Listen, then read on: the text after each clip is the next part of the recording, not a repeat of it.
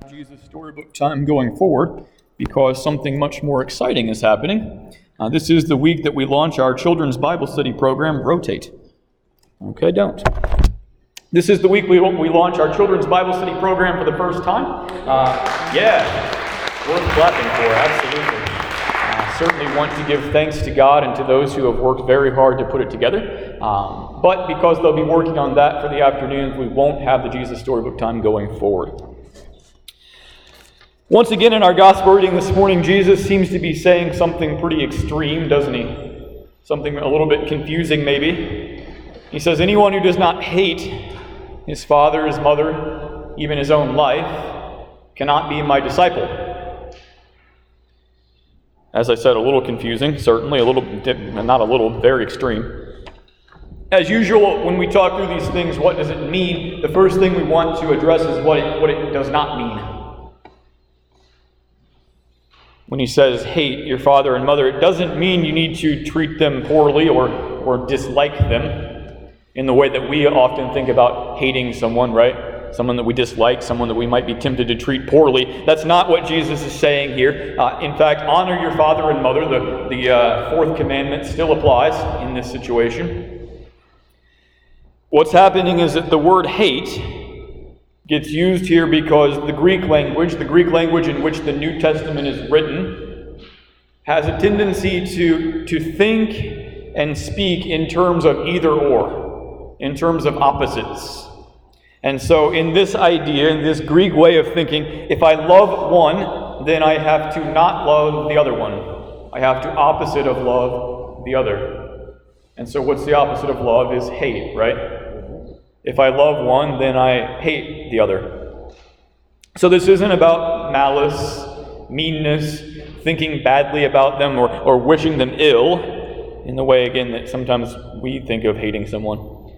It's simply a convention of the language, a way that the language says, don't place them in highest love.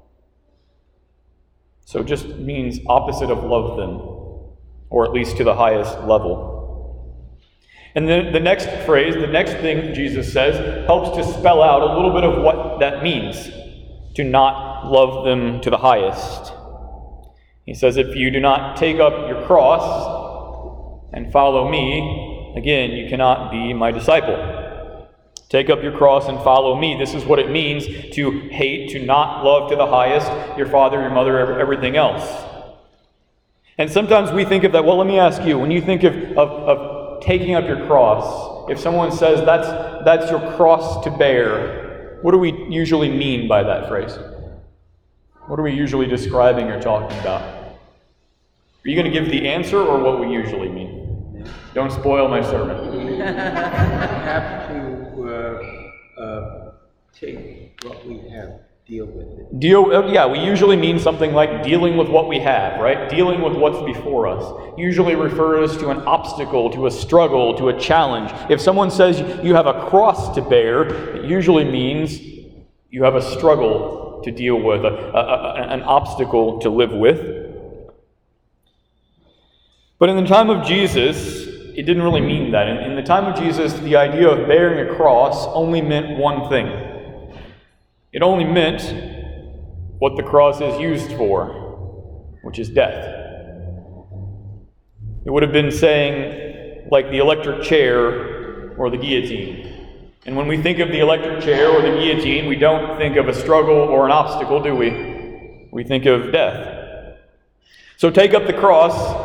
In the time that Jesus said it, would have meant only one thing to these people. It means to die to those other things.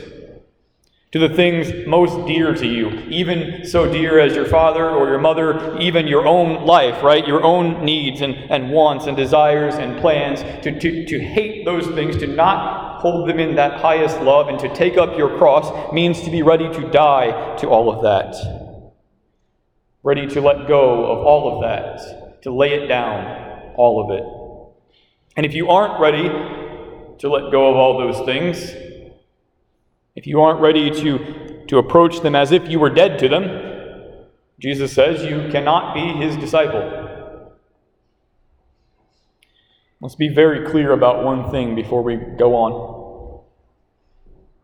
You cannot be his disciple, but you can be his child, his brother, his sister, his friend. See, Jesus has already given his life in your place. He took up the cross to pay for your sin and mine, and to make you absolutely holy, completely blameless before God. And in baptism, he made that death yours. In the water of baptism, he washed you clean. He brought you back into his family. On that day, at that moment in time when you were baptized, all the promises of God became your promises, and that is completed fact. It will not change. It's over and done with and not going anywhere. What that means is that God knows you and your needs, and he provides for them. Jesus will walk beside you every day of your life, just like he said, right? I'll be with you always. In struggles and chaos and confusion, he'll be there. He's renewing and restoring all the broken things around you. My kingdom is coming, he says, and that's your promise too. And it means also he's making room for you around his table. In his Father's house, there's a room for you, and he'll take you to be there with him. That you have a seat around that banquet table. As you come around his table every week, your sins are forgiven again, and you are renewed and restored again. All those promises of God that we see all through Scripture and all through Jesus' time here with us, they're all yours. And so you can be a child of God, loved and forgiven, without being a disciple of Jesus, willing to let go of all those other things that are most dear to you. Are we clear there?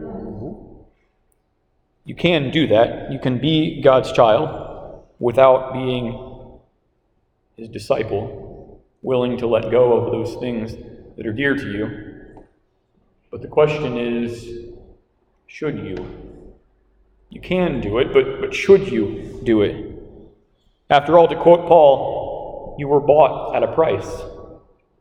God gave his Son for you. Jesus gave his life for you. The promises you have, the hope that you have, it's yours and it's sealed and it's done with, but it's costly.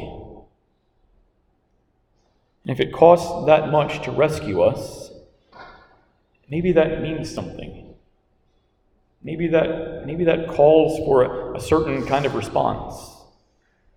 A response more than just coming here to reaffirm my personal connection with him. That's what Jesus means when he talks about being his disciple, being his follower, right? We've talked about this before. The word disciple means follower. And so what Jesus is talking about here is not what you have to do to be saved, not what you have to do so the promises apply to you. That part is already taken care of, and it will not change for you.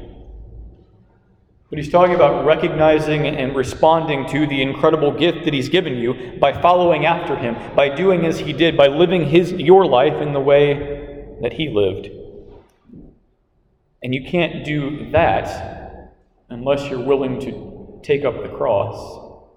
Or maybe a better way of saying this is, if you are doing what Jesus did, if you're living your life in the way that he lived his, as a grateful response to his sacrifice for you, if you're doing that, you will be taking up a cross. You will be laying down those things that are very important to you, very dear for you, in the pursuit of a bigger picture, because that's what he did. If you are responding to Jesus' gift for you by living as he did, you will be doing the things he did, which is giving those things up. And again, you don't have to. The promises don't change for you. But if you want to, if you're ready to live your life as he lived his, to go where he went, so to speak. Our second reading that Denise shared with us, the letter to Philemon, it shows us how. Paul writes it to one of his followers, Philemon, about a runaway slave, Onesimus. And Onesimus was a slave of Philemon, a runaway, as I just said. This is what happens when you write these things on Sunday morning. Onesimus was the slave of Philemon, and during his time when he ran away, he spent some time with Paul, and during that time he apparently came to faith in Jesus. And so Paul sends Onesimus back to Philemon with this letter. And as we look again at this second reading, Philemon, the whole thing, two things to pay attention to here. The first is what Paul is asking for, what Paul is asking Philemon to do. And secondly, the way that he asks it. So let's take a closer look, starting with verse 15. I'm going to read from the translation that you have in front of you. Verse 15, bottom of page 3 in your service folder. It seems that you lost Onesimus for a little while so that you could have him back forever. And here's the important part. He is no longer a slave to you. He is more than a slave. For he is a beloved brother, especially to me. So Philemon, the master, would have been within his rights to return Onesimus to slavery, to continue treating him like a slave. And slavery then, by the way, wasn't like we know slavery in our history. It didn't work quite the same way with the abuse and the mistreatment and the humiliation and all of that. But still, Philemon had the right to treat Onesimus essentially as property. Philemon was powerful in that relationship, and Onesimus was weak in the relationship. And so Philemon would have been within his right to continue treating Onesimus as his property, as his slave. One powerful, one weak. And a similar dynamic is happening between Paul and Philemon. So there's a power relationship between Philemon and Onesimus. There's a similar power relationship between Paul and Philemon. Here's what I mean. Verse 18. This is top of page 4 now. Paul writing to Philemon again, "If he, Onesimus, has wronged you in any way or owes you anything, charge it to me. I, Paul, write this with my own hand. I will repay it. And I won't mention to you that you owe me your very soul." So who's powerful in that relationship? Paul is. The one who is owed a soul, right? Paul referring apparently to having shared the gospel with Philemon, to having brought him to eternal life. And so when he says it, what he says is in that relationship, right? Paul is powerful, Philemon is not. Philemon owes a great deal to Paul, so there's the power dynamic again. So Paul is powerful, writing to Philemon, who is not powerful, at least in that relationship. But Paul doesn't write a letter that says, "This is what I'm doing because I can, so deal with it," right? He could have written that letter. "This is what I want to do, it's within my right to do it, so just deal with it." He says instead, "I could have done this. I have the power. But I preferred to do nothing without your consent." In other words, Paul is laying down the power that he has over Philemon, treating him as an equal, even though the situation says he's not one.